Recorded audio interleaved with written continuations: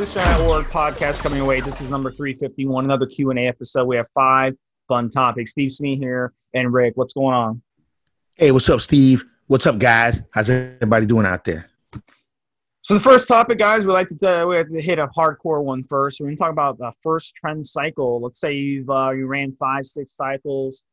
You're ready for trend. Trenosaurus. Tren is the strongest steroid out there, guys, that you're ever going to run. It's going to take things to the next level. You'll probably hit all-time PRs on it, both in weight and strength when you're on Tren, all things being equal. So what can you expect on the first cycle? So one of the things that Tren can do is it can really throw your mind off. It can basically, it's called a relationship killer for a reason. It's going to make you want to be aggressive sexually. So you may find yourself bored in your current marriage or relationship, so you'll want to go try other things with other people. So that's why it's called a relationship killer. Tren is definitely a relationship killer. Another thing you can look for is the side effects of all the steroids. Tren really, really goes after your heart health. It really goes after your organ health as a whole. Very inflammatory in the body. When you take Tren, it will inflame PGF2A in the body, which is prostaglandin, and that's going to cause everything to be inflamed. You could end up noticing your cholesterol is ridiculously strained. Your liver can get strained. Your kidneys can get strained. Your prostate can get strained. Your head hair could fall out. Your skin could be screwed up. Your acne could go crazy. There's all kinds of things. Also, stomach. A lot of people who take Tren notice they start getting heartburn, and they've not had a problem with heartburn. But on Tren gives them heartburn. Tren might give them some bowel issues. Maybe they'll get diarrhea. Maybe they'll get the opposite. They'll have hardening stool where they can't go to the bathroom. So, there's all kinds of things that Tren can do. And if you have any of these problems already and you take Tren, it can exacerbate all these issues. So those are the things that Tren can do. But the good things it can do is, like I said, strength. You'll notice your strength is crazy on this stuff. Like you're opening bottles, and they're shattering in your hand because you get so freaking strong on it. It's basically like watching Superman and seeing how Superman becomes Superman, from Clark Kent, a regular guy, to Superman. That's what Tren does. It turns you into Superman. And the strength is just amazing on it. There's no way you could ever achieve naturally the strength that you'll achieve when you're taking Tren. But it has a lot of drawbacks. So, and then one of the things too, Rick, you're not going to like this one, is your cardio suffers big time. If you're able to run a mile in, say, 7 minutes, which is pretty good, on Tren, you might not be able to run that mile for like 11 or 12 minutes. It does that much damage to your endurance.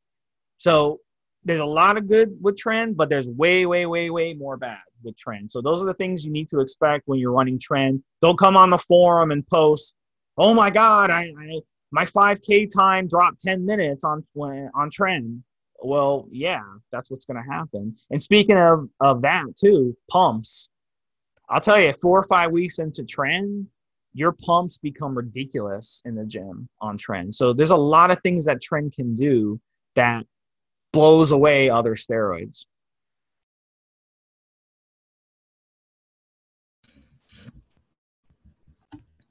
Yeah, Tren is one of the steroids that's going to have a pretty profound effect on the way you feel, the way your body acts, everything from the temperature at night to your thoughts to even the way you orgasm, you climax. I mean, everything is going to come into question. I would say, look, Steve did a good job of covering what to expect. I would say advice, start slow.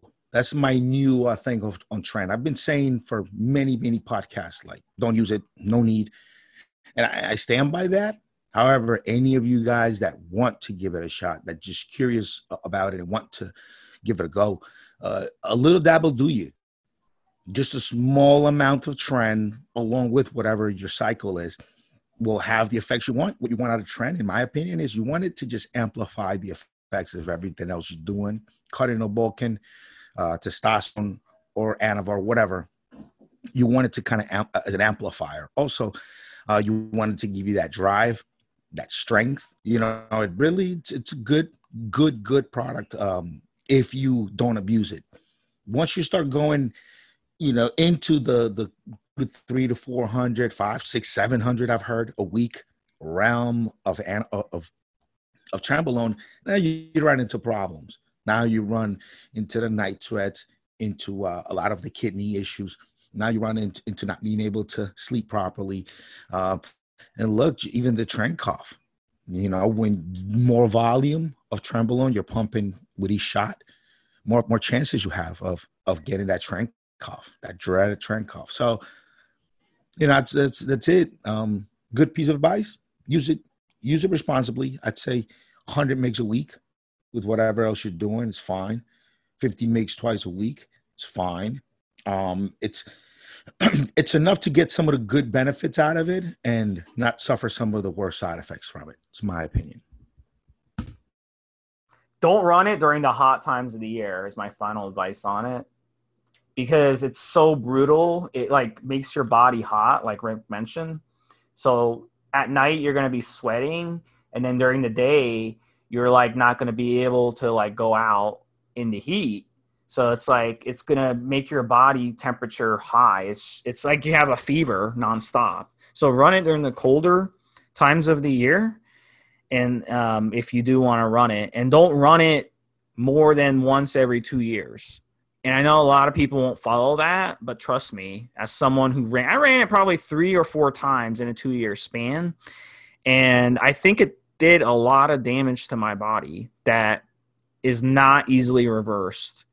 I blame Tren for a lot of my injuries, a lot of my disc problems, shoulder.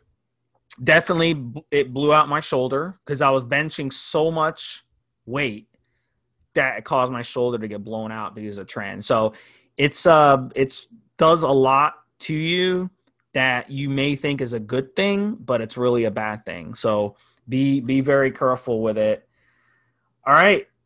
The next one we're going to talk about is smelling weird on steroids. So I can remember a few years ago, I was running Primo from a lab, underground lab, and I noticed that I'd smell weird. I noticed my pee would smell weird. So I went to the doctor. I told the doctor, I was like, look, you know, something's really wrong here. Like my pee is smelling weird. I don't know what the hell's going on. So she had me run like blood work, STE tests, all this stuff. Everything came back normal. And I told her, I was like, I'm on Primobolan. So she's sitting there on her iPad looking it up. She had no clue what Primobolan was. And I had to like explain it to her. She had no clue. So I finally just stopped using the Primo, and the smell went away after a couple of weeks. So I blame it definitely on the metabolites of the Primo. So some like underground labs or even pharmacy grade labs, you know, just what they use in the oils, what they use in the product. When you take something, it's going to get excreted. So another thing too, I've had situations when I've used Tren where my bed sheets have turned like a tannish color where I'm sleeping in the bed. And I don't know, Rick, if you've ever noticed that, but that's one of those things like at night, if you're sweating a little bit, even a little bit, that sweat is going to contain some of that rustic color to it. So that's going to kind of stain your sheets. So that's another thing also. You just remember these steroid oils. I'm not an expert at all of how to make steroids or any of this stuff. I don't know anything about that. But what's in those steroid oils are going to come back out of your body. They're going to get excreted. So if you're excreting something that is kind of weird smelling, that's going to give off an odor. If you're excreting a certain color coming out of your skin that's being sweated out, that's going to give your bed sheets a different color. So those are things to keep in mind. Rick, what do you know about this? Yeah, hormones affect the way we smell. It's what happens when you're a teenager. new surge in hormones, changes the way you smell, because all the cells that make up the glands in your body, they have androgen receptors. I mean, we all know this. A good fix to body smell, a good internal deodorant, is liquid chlorophyll. It's very cheap. You can find it anywhere. You only need a couple of spoons of it, if you got a good concentrated version, or you can take the little capsules. And about 3 to 4 days in after taking liquid chlorophyll, you're going to notice the smell of the body just leave, like it'll just go. So liquid chlorophyll is the way to go if you want to deodor. And this goes for any like body odor. If you're like a strong smelling individual, liquid chlorophyll. Do that for about 3, 4, 5 days. Man, if you're really smelly, dude, around day 7, day 8, look, some people just tend to have more BO than others. Some people's sweat is just more of a bacteria paradise than others. And so it's genetics a lot of the time, others, a combination of the two most of the time. And liquid chlorophyll just makes you smell minty fresh. It really is a good product to use. I'll tell you guys a quick anecdote how I used it. Every once in a while, I'll know a girl, romance her, long distance stuff, and we might end up making plans to be somewhere together for a couple of days, as some of our first meetings. So I wanted to make sure that as I'm getting close to lady that's just meeting me, that I'm smelling great. And so liquid chlorophyll completely just makes the smell in your body null. I mean, really, really null. So if you're in a hotel or anything like that, being close to someone, lady for our first time, or even if it's your wife, man, if you just want to, she knows you stink most of the time. Now you want to start smelling as a non-stinky guy. Liquid chlorophyll, very cheap. Do it in a few days. It's the way to go. It's incredible. It's a good product. So that's your solution if you're a smelly guy. All right, guys. So next one is going to be taking time off to rest the body while on cycle. So I've been in these situations before. Let's say you're on a cycle and something happens where you injure yourself, you have a nagging injury, and you feel like, you know what, I'm on cycle. I don't want to waste the steroids. I don't want to waste my progress. So let me just push through this injury versus just taking a week off and continuing the cycle. And then after a week, you can come back into the gym. So, there's so many different ways to attack this question. And also it depends on what kind of injury you have. But Rick, have you ever been in these situations? Because you travel a lot, so even it could be something like we're traveling where you have to travel for a week where you can't work out or something like that. So tell us, what do you think about this? Yeah, so what you do is if you get in a situation where you're on cycle and you can't train for a few days and you can plan it, you got time to plan, then just kill your body, murder it. The last 2 days before the break, do double routine, morning workout, night workout, 2 days in a row, maybe 3 if you're that strong on the sauce.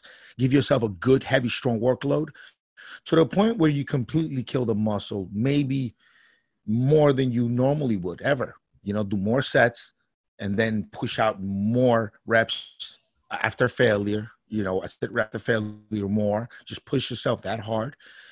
And then so you built the rest in. So you really hit your body hard for a couple of days. And then you got that rest. You got that whole week to just bask in it. Make sure you keep up your anabolic regimen because you're growing when you're resting. You're not growing at the gym while you're pushing. You're growing while you're resting.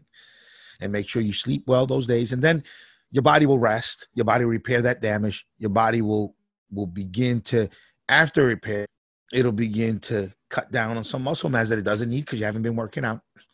If it's a short 4 or 5 day break from training, fine. 2 days of just hardcore, just hitting the whole body in 48 hours harder than you normally ever would. Good 4 or 5 day break. And then you come back and then you do a couple of days again of hard training. So you just put out 2 of the hardest training days you've had maybe all year and you slapped on a 4 or 5 day a vacation in the middle of it. Not bad at all. Now, if you if the vacation is longer than that, if it's 7 days, 2 weeks, you don't, once you start going more than 7 days without resistance training, you start to wither away. Your body starts to chop down, and if you're on steroids, you're wasting it. So if you got 2 weeks where you can't get to the gym, same principle kind of applies here. The last 2 days of gym workout, hit everything hard, using every machine that you won't be able to see outside of a gym.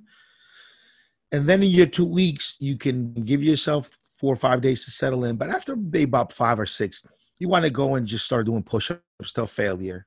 You want to go and lifting furniture around and finding good creative ways of getting some resistance training in, of bringing the muscles to failure and the point where you need to push beyond.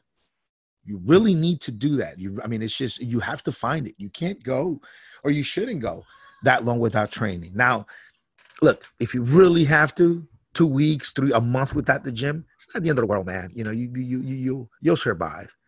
But ideally, if you can avoid it, just don't, because it's just so much harder to get back than once you're already on the roll. If you're already on the roll, you take a few days off, you get right back on, man, you're good. You're good. But if you're like on the roll and you take a couple of weeks off, maybe over a month, 2 months off, then you're good to go. You got something going. You take that much off, then, man, you start to wither away. And then when you start getting back, when you get back into the grind, it takes a little bit. It takes a little bit of time to get back to where you were at. So that's my whole lecture on it. What do you think, Steve? Yeah, I think it depends, Rick, on let's say you injure your shoulder, for example, and it's like a little nagging injury, your shoulder's kind of bothering you. I think it's good just to take time off, man, because if you keep hammering away something like the shoulder, you'll keep tearing up that rotator cuff, and that's just going to set you back more. So you have to really know your body and listen to your body. And just at the end of the day, it's okay to take time off from the gym. I used to be against it. I used to be a person who took took a lot more steroids than I should, worked a lot, overtrained, overate, and I got big, I got strong, but it set me back because I ended up, hurting myself in a lot of ways. So I've taken a new approach to it. I went 20 years without even taking 2 weeks off from the gym. And sometimes your body just needs a break. It's kind of like fasting. Or it is like fasting. Giving your body a break from food for a day, 2 days, 5 days, 10 days, gives your body a break. And it's the same thing with weight training. So don't have that mentality of, I'm spending all this money on steroids. I'm using steroids. I'm just going to hammer away even if I'm injured. You have to know your body. The best pro athletes ever, if you have asked them, like, how would you describe your health right now? They'd be like, I'm at 73%, or I'm at 82%, or I'm at 51%. They know their health to a T. So you have to know the same thing. It's just like going into the gym right now and me saying, how much can you bench press? Oh, I don't know. I don't know how much I can bench press. What do you mean you don't know? You should know how much you can lift on every lift that you normally do. If you don't, then either you're not committed to it, or you're not listening to yourself and listening to your body and learning and logging this stuff. So, you have to know your body when it comes to this stuff and injuries and stuff. But when you get older, things are going to change. Your mentality is going to change on this stuff. When you're in your 20s and your early 30s, you're going to be like me. You're going to be like, I'm just going to go work out 6 days a week. I don't care if I'm hurting. I don't care. No pain, no gain. You're going to have that mentality. Then when you start getting 35, things start changing. You start getting close to the 40, things start changing. You start getting into your 40s and your 50s, things change even more, and you're like, shit, I got to take time off. So if I'm wrong on that, then my gosh, why isn't Steve Young and Dan Marino and John Elway, all these guys still playing in the NFL. No, they retired. They retired in their late 30s for a reason, because their bodies just got worn down and their bodies got old. So you have to, it just depends, man. I mean, when I was a teenager, I used to get injured, man. I used to fall, man, break my knee open, all kinds of shit. That shit didn't faze me. You get 2 days later, you're healed. But when you get closer to 40, man, the shit don't heal like it used to. So your mentality is definitely going to change. Yep. Anything else you want to add, Rick? I think you hit the nail on the head, buddy. Let's move on. All right, let's move on. So the fourth one is going to be dangers of using steroids as a teenager.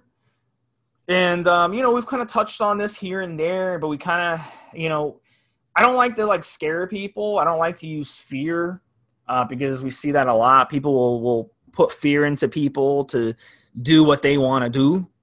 We'll see parents manipulate their kids by giving them fear, of, if you don't do this, this is going to happen.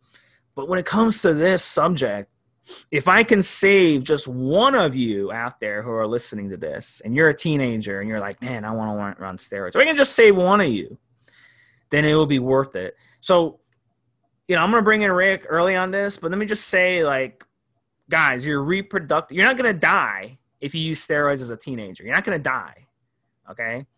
But what you are going to do is you're going to most likely permanently screw up your reproductive health. And that's something that may not be reversible. And if it is reversible, it's not going to be a fun ride trying to reverse it. So, I'm going to bring in Rick early on this one, Rick, because your mentality has changed. I remember talking to you 5-10 years ago, and you used to say you had no problem with teenagers using steroids, and now you do have a problem with it. So what changed your mind? When the fuck did I ever say I didn't have a problem with teenagers using steroids? Where are you getting this? No, you did. You told me this a while back. You're like, oh, Steve, even though you're like, I don't agree with it, but if they use steroids, it's not my business. I'm for, everyone doing whatever they want to do. Did I said this on the podcast? No, not on the podcast. You said it to me personally. Yeah, I know you have no record of it. Something dumb like that. Yeah, you imagine you probably had a conversation with somebody else, and you're imagining. Had a conversation with La Llorona. No, back in the day on EF. Back in the day on EF, a lot of guys would say stuff like that, and I think I remember you. I have an 18-year-old son. I definitely would hate for him to be into steroids, obviously. And the one thing I've consistently said on the podcast is I started really young. I started around 20. I wish I would have waited. Longer. But, I was lifting weights at around 13 and did my first cycle around 19, 20-ish, 21-ish. Don't, it's been a while. Don't quite remember right away. But no, I mean, shouldn't use. There's just no way timeline wise that it fits in for a teenager to do steroids, because you don't really want to start doing really kind of heavy lifting until you're around 13, 14. That's when you kind of heavy. You can do calisthenics way before that. Babies can do them, in my opinion. Calisthenics, that little body weight stuff is okay. But hardcore lifting, lifting the steel, throwing the iron plates around, I would say 13, 14, you don't really want to get crazy with it. And then you want to be natural for a good 5 to 7 years, natural developing the habits and developing the form and developing a good strength base, natural, before you even touch the sauce. So if you followed my advice on that alone, that puts you at around 21, 22 years old. And even then, I still think that you have a lot of just growth potential all the way up until 24, 25, depending on your age. Some of us guys, some guys can continue to grow a little bit after that. I think if you start training natty at around 13, 14, and you start hitting heavier PRs like around 18, 19, 20, I think you could make a pretty good straight line of natural progress around 25. And then you'll begin to plateau off because hormones change. And plus, you've also gotten there. You've also exceeded what your body can do naturally. So all that being said, effects on teenagers. Look, you don't want to start using a crutch so early on. You want to develop the consistency in the gym, the technique, the form, the diet, the willpower to have that diet, to have that willpower and to eat the right things.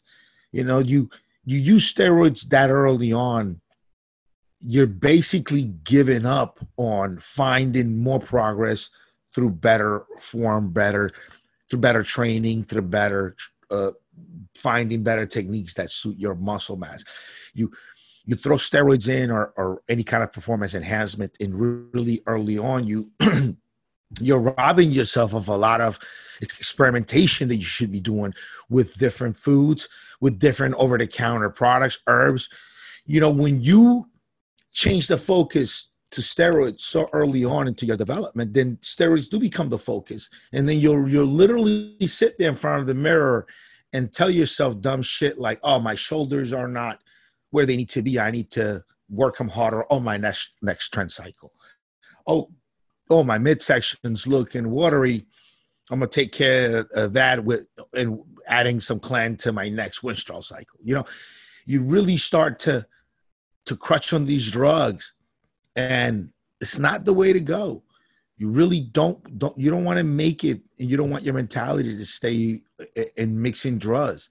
You don't want that to be your main focus. You really want to run the whole thing. You want to train natural, hit plateaus, get past the plateaus with diet and training alone. Hit a couple of plateaus in development where you might go a year where you see nothing in the mirror going on.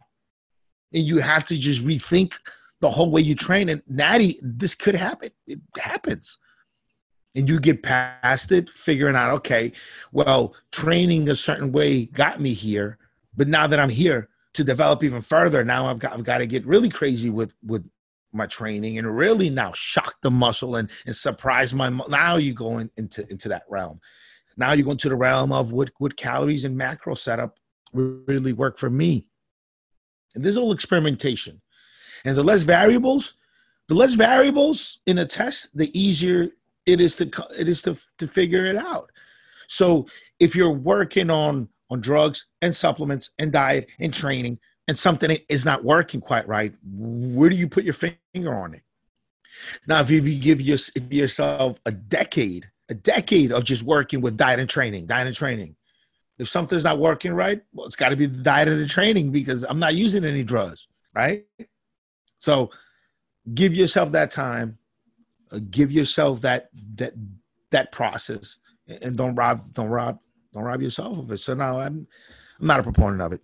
I don't condone it, but we've had young guys log into the forums throughout the years, and we always tell them the same thing: don't do it, kid. It's not time yet. We give them an abbreviated version of everything I just said. Basically, don't rob yourself. Don't rob yourself out of the potential for growth. Look at a picture of a dad or a grandpa or an uncle or something when they were 20 versus the way they look at 30 versus the way they look at 40. You'll see a difference. You'll see a boy at 20, and then you'll see more of a man at 30, and then even more of a man at 40. So, I mean, you got to think at 20 years old, you may think that you're a man. Yes, you can vote. You can join the military. You can have a full-time job. You can do a lot of stuff at 20. But that doesn't make you a man. I mean, you can't even go on a cruise by yourself at 20. They won't even let you on a cruise. They won't even let you rent a car at 20.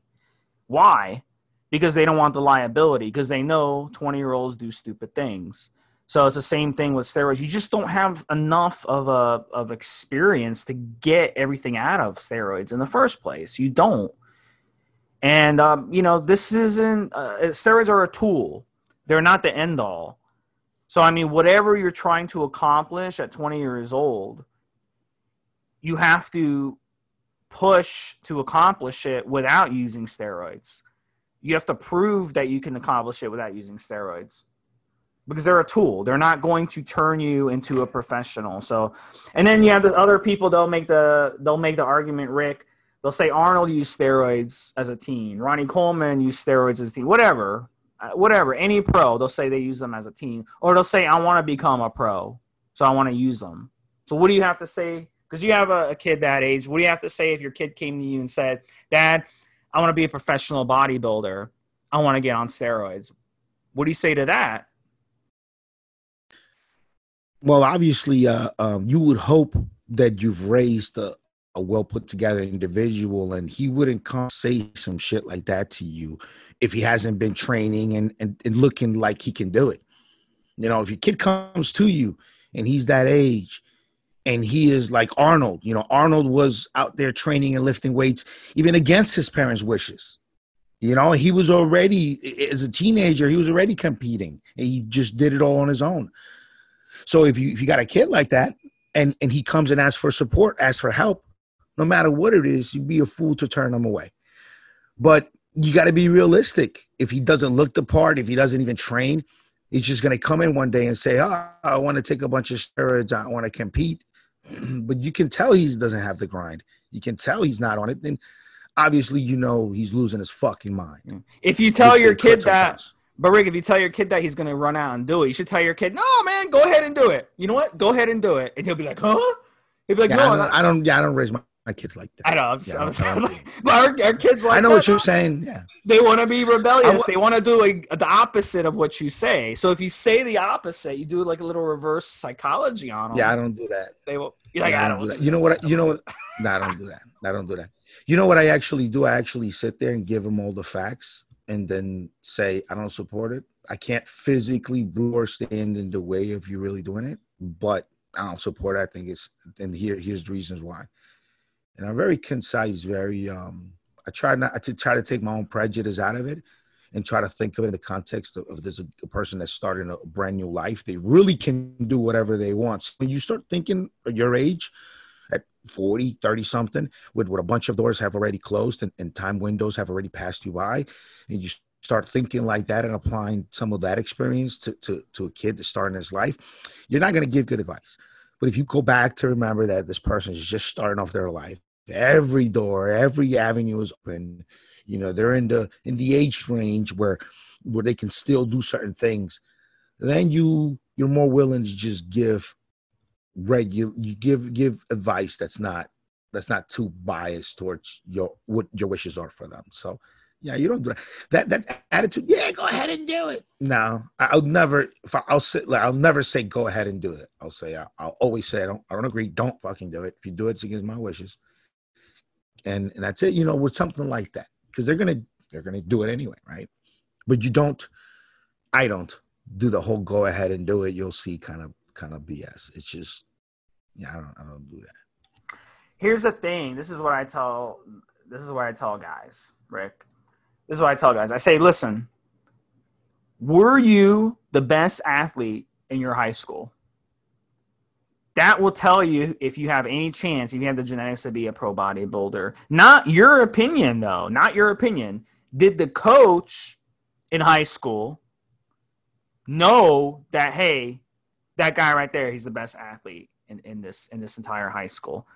Because if you couldn't even like play basketball or couldn't even play football or couldn't play whatever, you couldn't even like be like the best player on that team, then you don't have that genetically gifted ability to be a professional bodybuilder.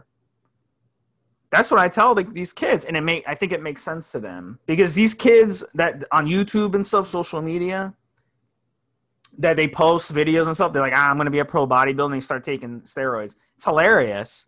And it's like, you can just look at them and you can tell this is just some normal schnook. All right. He's just a normal schnook, and he thinks that he's going to be a professional at any sport. That'd be like me and 18 being like, you know what, Rick, I'm going to be a professional basketball player. I'm going to be a professional football player. I'm going to be starting quarterback in the Super Bowl in 5 years from now. That's how stupid it is. So people don't understand this, but the bodybuilding, it's marketing. they market this bullshit to people that, yeah, you can take this, you can take this, you can take this, you can work out like this, you can eat this diet, blah, blah, blah, and you too can be a pro bodybuilder. They market it. And it's the only thing out there that people actually believe that they can one day be a professional bodybuilder. It's kind of like poker. It's the same thing. They market poker and they make people think, we've had this conversation off the podcast, they make people think that you too can win millions of dollars playing poker, but they don't tell you that 95% of poker players lose money, are in debt, have no money. A lot of those poker players that you see that play poker, they made their money through other stuff. They play with borrowed money.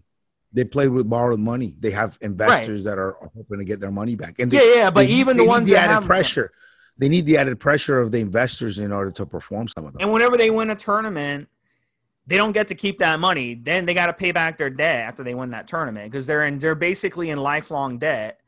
So they just basically are debt rich. But the ones that actually have money, maybe they got, they're really, really the best poker players. Very, very few. We're talking the top 0.5%. It's just like bodybuilding. Only the top 5% will actually make it in bodybuilding and monetize it. But even those people, they make money off advertising, off websites, off appearances, et cetera, et cetera. So it's a big ruse, and bodybuilding is a huge ruse too. It's a huge, huge ruse. It's just a bunch of, jacked up guys who give this image that, yeah, you too can be like me, but they don't tell you that they have top 1% genetics because they want you to think, if you follow my program, you too can look like me. If you follow, you pay me $300 for a program and I'm going to put you on a program, which is just a copy paste, same thing I give to 1,000 other people. And maybe out of those 1,000 people, one will actually look good. The other 999 will just look like an average snook. So that's bodybuilding. And that's the thing that, Rick, you said at the beginning, you said, kids aren't that stupid. It's not. You don't have to be stupid. Actually, intelligent people are more likely to fall for this type of grifting, believe it or not, because they want to believe that. They want to believe that, and they tell themselves that it can happen. If your communication has been so bad with your kid that when you are trying to tell him about the reality of things, he gets real defensive, then there's just a big, wide disconnect between you and him. If your kid tells you he wants to do something and you are trying to be realistic for him and give him real expectations, he shouldn't get defensive. If he does, then he doesn't feel you're on his side, and you've done something to create the feeling that you're not on his side. Quick story, my 10-year-old, he's a bright little kid, very driven, great little wrestler, all that good stuff. And he confided in me that he wants to be a professional gamer. All right. A professional gamer. All right. So I obviously right away, I didn't know how to react to it, but then I gave him reality. I said, professional gamer. I said, that's pretty awesome, actually, because if you told me you wanted to be a fighter, we might have to wait another 10, 15 years to know if you really got it all or not, because it takes such a long time for your body to develop. But a gamer, man, at 13, 14, you should be beating grown men and ripping tournaments apart. And because that's what happens with sports like that. Like paintball is a good example. Sports where physical dominance is not as important. Like paintball is one of them, where you get 15 and 16-year-old professional players that play against, men in their 30s. And because it's not physical is technique and shots, and then kids can compete at a high level. And this goes across the board for many things. So I said, that's great. It's great that this video games, because by 13, 14, you should be winning a ton of tournaments. And by the time you're 17, 18 in high school, you should be making more money than grown men that go to their jobs. And if you're not on that grind, then it's not for you, and we're not going to fucking think about it. Not even a minute more. So, practice in your free time that you got. I think every parent that's had this conversation with their kid shows them YouTube videos of all these guys winning, $3 million playing Fortnite. And he's not like the top guy. Like the guy making $3 million a year playing Fortnite, he's not like the top winner of everything. He just wins up here and there enough to where kids pay $40-50, wire him the money to just play against him a few rounds. And this guy can take on 20 of these kids a day, all day long. So yeah, when your kid comes up with something like that, you got to bring him to reality. And if he gets defensive about the reality you're bringing, then there's just a big divide in your communication. Well, here's the thing. You know what? I'll tell you what. You know what? And I says to him, by the way, and since we're on that roll, I guess it's a good idea for us to get for me to get you a little Linux box as a gift. We're going to install Linux in one of these old machines, and you're going to start learning some command line. And you're going to, besides playing the games, you're going to get on the roll of learning how to code and how to create video games. If not creating the coding behind them, maybe storytelling, some of those things along too, because one day you might be a pro, and then you might want to retire and create your own games, your own stuff. But I said it's great. I'm actually happy that you said video gamer, because we don't have to wait. Because we don't have to wait that long to see if you're really good, if you got what it takes, if you're competitive at a high level or not. We'll know before you're out of junior high if you fucking got it or not. Because by the time you get to high school, you'll be making more money than grown men. And if not, guess what? Coding, storytelling, you can still work in the video game industry, no problem. But we're going to be realistic here, buddy. We're not going to just play fucking games for the sake of playing them. If if this is what it's all about, hit it, do it. It's awesome. I said, you don't have to wait until you're 18 to be able to get in the ring and start smashing your face against someone to really know where you're at. You'll know. Shit, you can, you'll know when you're allowed to start joining tournaments if you got it or not. So just one short example of how I handle some of these things that come up with the kids, right? That's what the whole podcast is, right, Steve? Just yours and mine's experience. And yeah, so I don't do the go do it, see what's up. No, I give them reality. We discuss things to the level. I give them all the information, and I tell them what I think. And I know kids will still do what they want to do anyway. And you have to accept, that you can't brute force them away from bad choices. Right. But you also should never tell them go do it anyway. Even if you were being sarcastic, even if I'm being sarcastic, I won't tell my kid to go do something I know it's no good for him. Even in sarcasm, I won't even do it. Here's the thing too. And I know, like, I've had this conversation before on the forum, and people are like, "Oh, Steve, you're smashing people's dreams." Here's my point, though. Here's a really amazing concept, Rick. You don't have to use steroids to bodybuild. That's a fact. Okay, I didn't touch steroids till I was 29. So, and I lifted since I was 15. Ronnie Coleman was natural, competing against the Olympians. And remember, didn't you hear the podcast? Ronnie Coleman said he was natural in his first competitions. Well, I mean, here's the thing, man. Like, it's the same thing with gaming or same thing with whatever. Like, you can do that as a hobby without monetizing it. And then over time, if you're really, really good at it, you can start monetizing it. And then you could still have a full-time job. I mean, you don't have to just do one thing. You can do 10 different things. Look at Rick Drazen. We did the podcast on Rick Drazen. He did so many things throughout his life. Throughout his 20s, he had like 8 different jobs at once. He was in the military. He was a wrestler. He was an artist, and he got paid for all this stuff. I mean, he did so many different things. So you don't have to just do one thing. Be like, you know what? I'm going to be a gamer.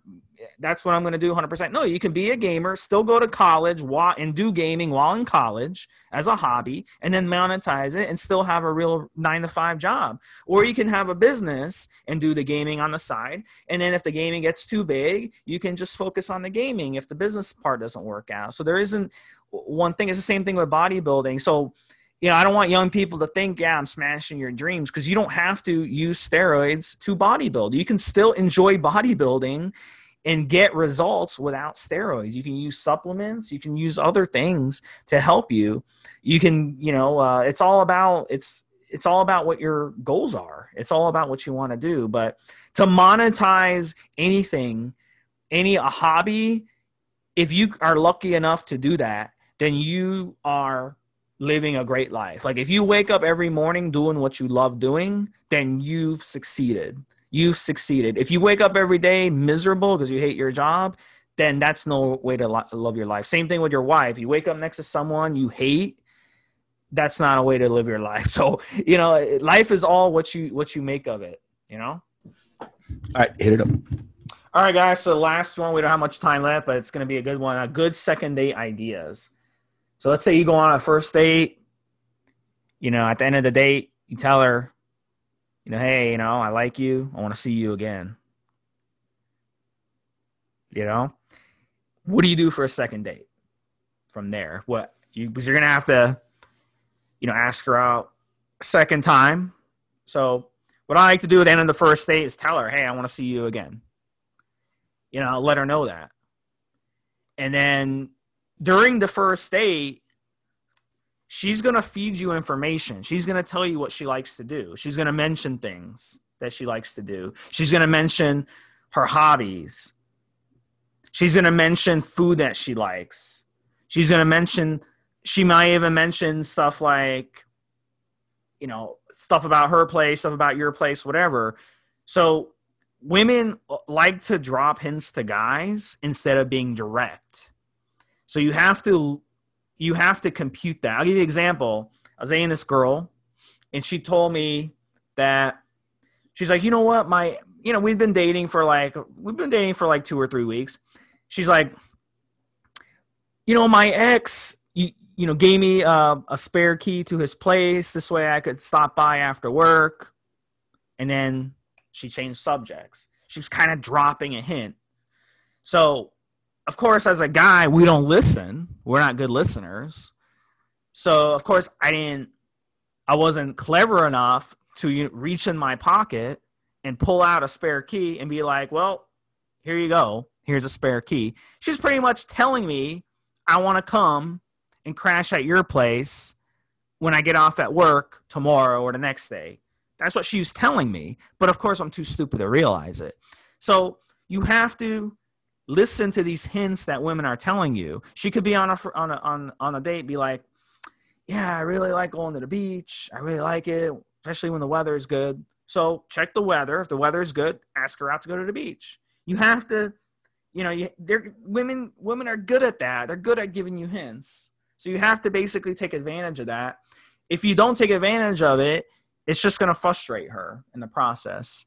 So it's really, really good. It's a skill that you build over time when you get experience with dating and stuff. It's a skill that you develop, just from practice. It's not something that you're going to be good at because men can't listen. Whatever women tell us, it goes in one ear, one out the other. We're not good at retaining information. But women, on the other hand, they will retain everything you tell them. So if you say one wrong thing, they'll not want to see you again. You could say a joke, a tasteless joke that she might find offensive. She might not want to see you again. So, that's the difference between men and women. So listen to those hints that she tells you and take her someplace that she's going to enjoy on a second date. Don't take her someplace that you want to go. Take her someplace that you both want to go. Rick, I'll let you finish up the show with your advice. All right, so that's some stuff I agree with Steve, other stuff I don't. Number one, you don't want to end the date automatically asking her when am I going to see you again, unless she brings it up. If she brings it up, she says, when am I going to see you again? That's great. If she doesn't bring it up, don't bring it up just yet.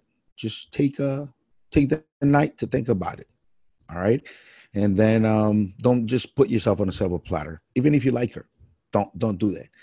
It would make sense to us guys, because we're guys, that you just need to know you like her, give her some assurance from the start. Put yourself on a silver platter, basically. But she doesn't kind of want that. She wants to unroll you. She wants to earn all of this. She wants to drag it out of you. So don't just put yourself on a silver platter. Don't just ask her right away when you want to see her again. Let her wonder. You can tell her you like her, she's attractive, you're feeling her, but after you leave, it's not a bad thing for her to wonder a little bit if you're gonna ask her on another date. It's really not. And if you're sitting there worried about other guys, like, oh well, if I don't secure the next date, she might go out with another guy. Let her go out with another guy. You be the man. The other guy's a doofus. You be about your gym grind. You be about your diet.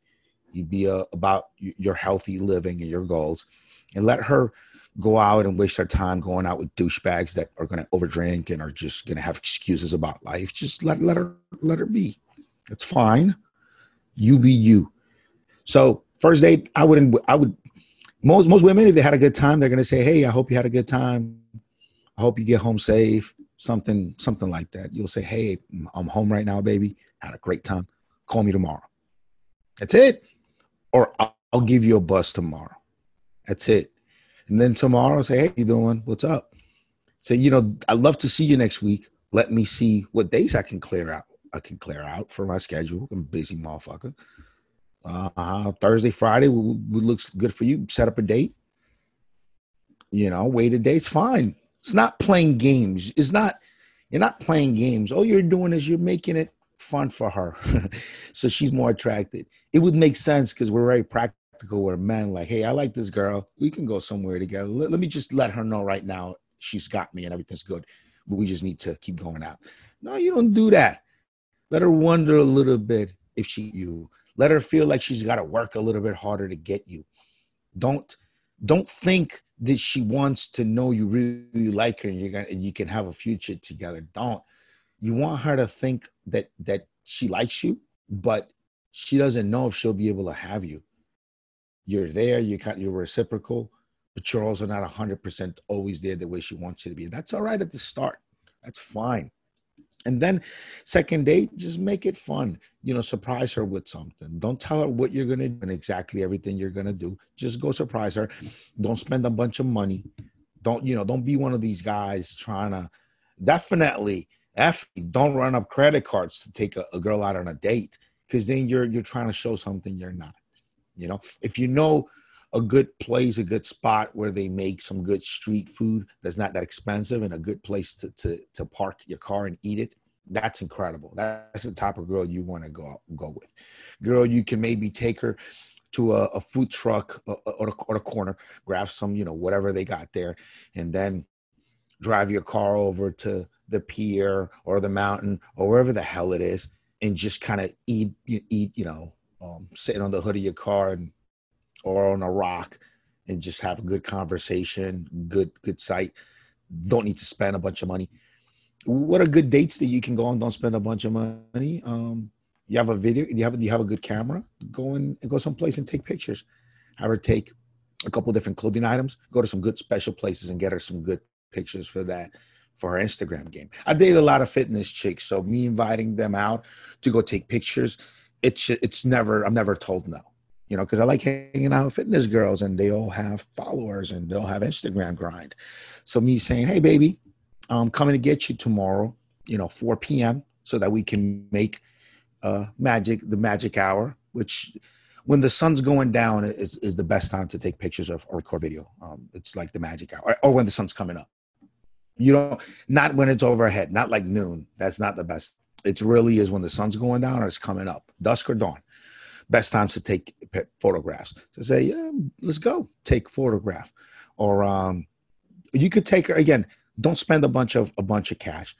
Don't talk about yourself and your accomplishments. If you are a well-accomplished man, it'll just show in the way you act and the way you fucking breathe. It'll just fucking show. In every response you give her, it'll just show. If you talk about your lifestyle and it's unescapable to mention some of your success, you kind of do it, but don't lead with that ever. It's never about, when you go on these dates, it's not about you. It's about her. You listen to her, ask her as many questions as you can, ask her about her life. Here's the mistake a lot of men make. You think if you go there with her, like you're negotiating a contract, and you tell her what life will be like, if you tell her what your past is like, if you really try to get her to understand you, she'll logically think about, no, man, it doesn't work like that. Women don't care about these logical explanations you're giving them. They only care about how you make them feel. This is why you'll see women that are great women that go out with fucking losers, guys who are losers on paper. You're like, why? Well, logic is out of the equation. It's about how she feels. That guy makes her feel a certain way. That's why she frequents him, regardless of what his resume looks like. Okay, that's what she values. So understand that. Understand you don't go in there negotiating, telling her about all the baggage you got going on, telling her about how being in a relationship with you is like, telling her about your past relationships and just making yourself an open book so she gets to know you right away. You want to do none of that. It's about how you make her feel. You want to make her feel good about herself. You want to laugh at her jokes and her stories as follows. Make her feel like she's interesting. Make her feel like she's being listened to. Make her feel like she's pretty. Make her feel like she's taken care of. Make her feel like you really, really, truly do care about her, because you do. You should care about her if you're trying to engage into a relationship with her. Make her feel like you respect her, respect her time, respect her space. Okay. These are all feelings that you must create in her. Okay. And those feelings will go a longer way getting you closer to her in the ways you want to get close to her, go a longer way than any kind of negotiating that you do. Another thing that's a really dumb fucking idea. Never do this. Don't ever fucking apologize. Okay. If you do something that's blatantly wrong, like something really stupid, like you're too late for a date, or you do something really dumb, you forget something, okay, an apology is warranted. But don't sit there and look for reasons to apologize. Don't end a date or a conversation and think, she might have taken offense to that one thing I did. Let me make sure next time I talk to her, I tell her I'm sorry about that. No, you don't fucking do that. Okay. You're a man. You don't fucking apologize for shit. Okay. You're a fucking man. You do what you do what you need to do. If you do something obviously wrong, yeah, obviously you owe an apology. But don't nitpick the date in your head and think you need to apologize for stuff. If she starts to withdraw from you, because sometimes after the first date, after the second date, she might start to withdraw. She might start to not get back to you as quickly. Her messages might it's part of the natural process that they go through. They're trying to figure out if you're for real or not, if you're too good to be true. They're trying to figure out if you're a bitch and how you're going to react to her withdrawing a little bit, believe it or not. And so the thing you don't want to do is start thinking of things you could have done in the date and then come back and try to apologize preemptively for. She stopped answering my text. Maybe she was upset that I didn't pull the chair out for her. I didn't open the door for her. Stupid, dumb. And then you're going to say, hey, I'm sorry I didn't do this. And she's sitting there thinking like, what this weak fucking moron? I forgot that even happened. Why is he apologizing? What a bitch. She can't understand what's going on. You need to have that strong masculine energy and masculine feel about you. You need to be that guy.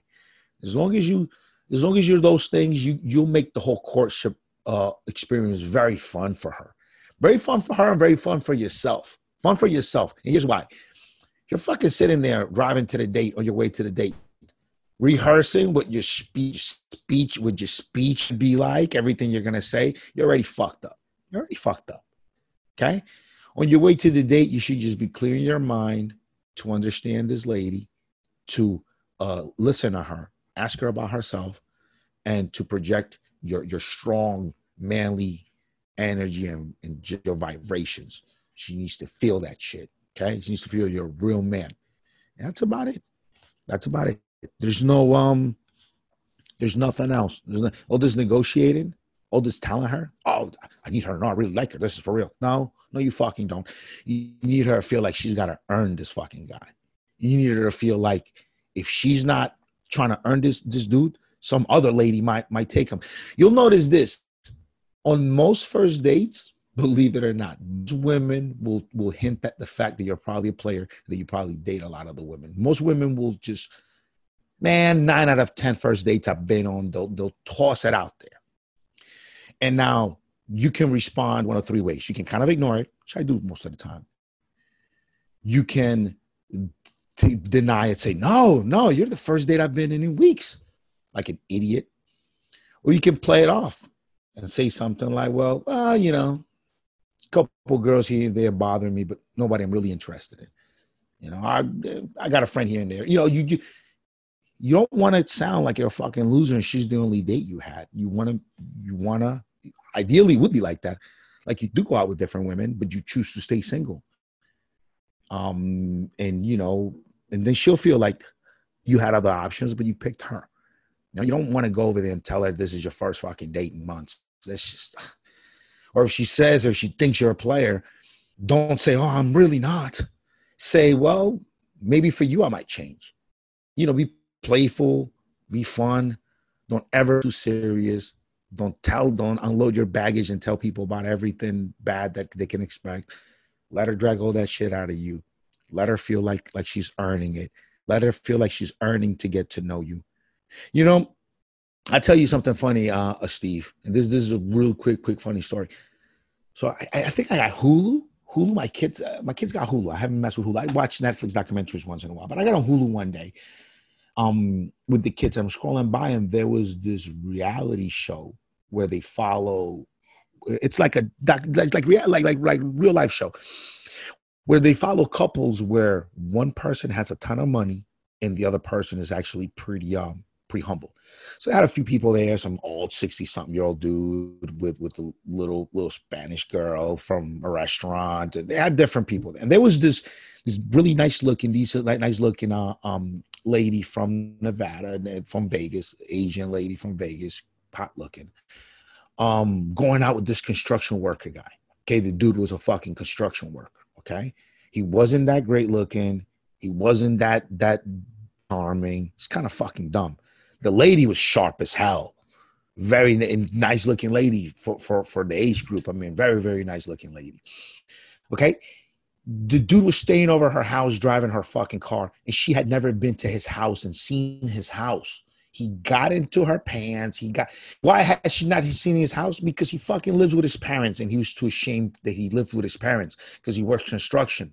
So basically what ended up happening with them, I noticed from the show, is this lady is rich, very successful, real estate lady, meets this guy who's a construction worker. Because he's ashamed of his position in life, he starts to hide his life from her to the point where he becomes a total fucking mystery to her. And when you catch up to them on this show, she's got a gorgeous house that he's staying at in the jacuzzi. He's banging her. He's using her car, driving her cars around because she likes cars. So she's got a couple of them. I mean, there's shit going on. And then you realize she never been to his house. She doesn't. I mean, she's just little by little getting to know him. Okay, so I'm just bringing that up as an example. He was a mystery to her out of shame, and she got so wrapped up in him, so involved in him, that as the layers just start to peel back, and she realized this dude is like her age, in her 40s, in his 40s, and he lives at home with his parents. Then you begin to realize, like, okay, wait a minute.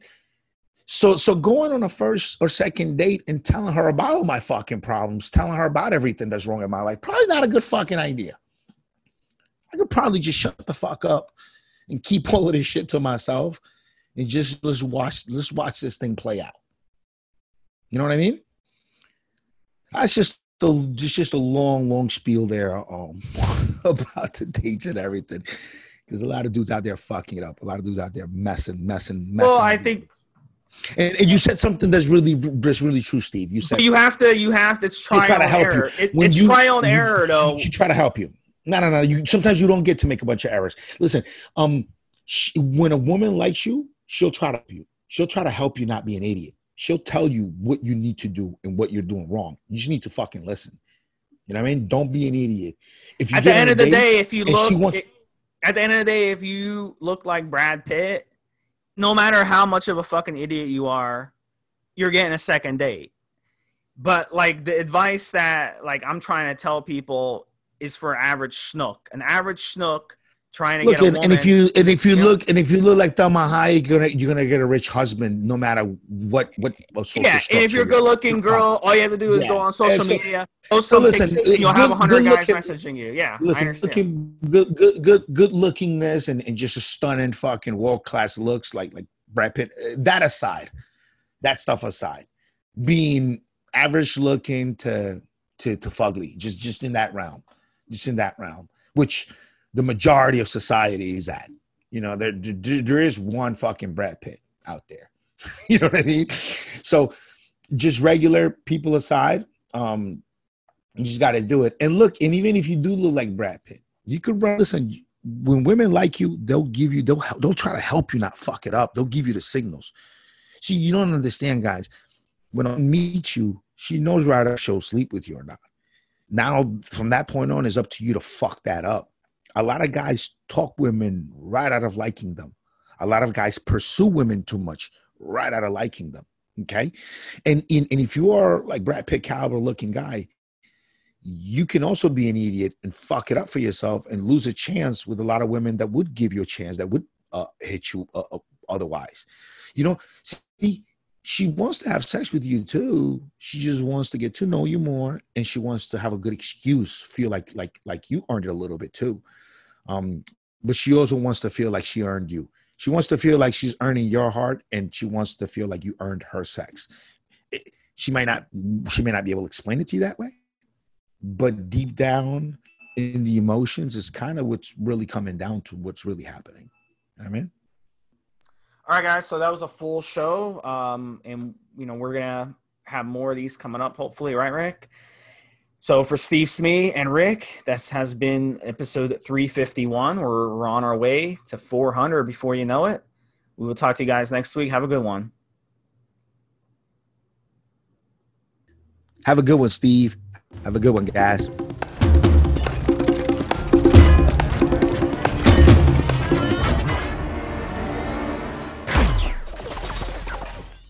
Guys, this is the required legal disclaimer. We are only sharing our experience from years of steroid use. We are not doctors, and none of what we say should be regarded as medical advice. Always check with your doctor before taking any drugs or starting any training program.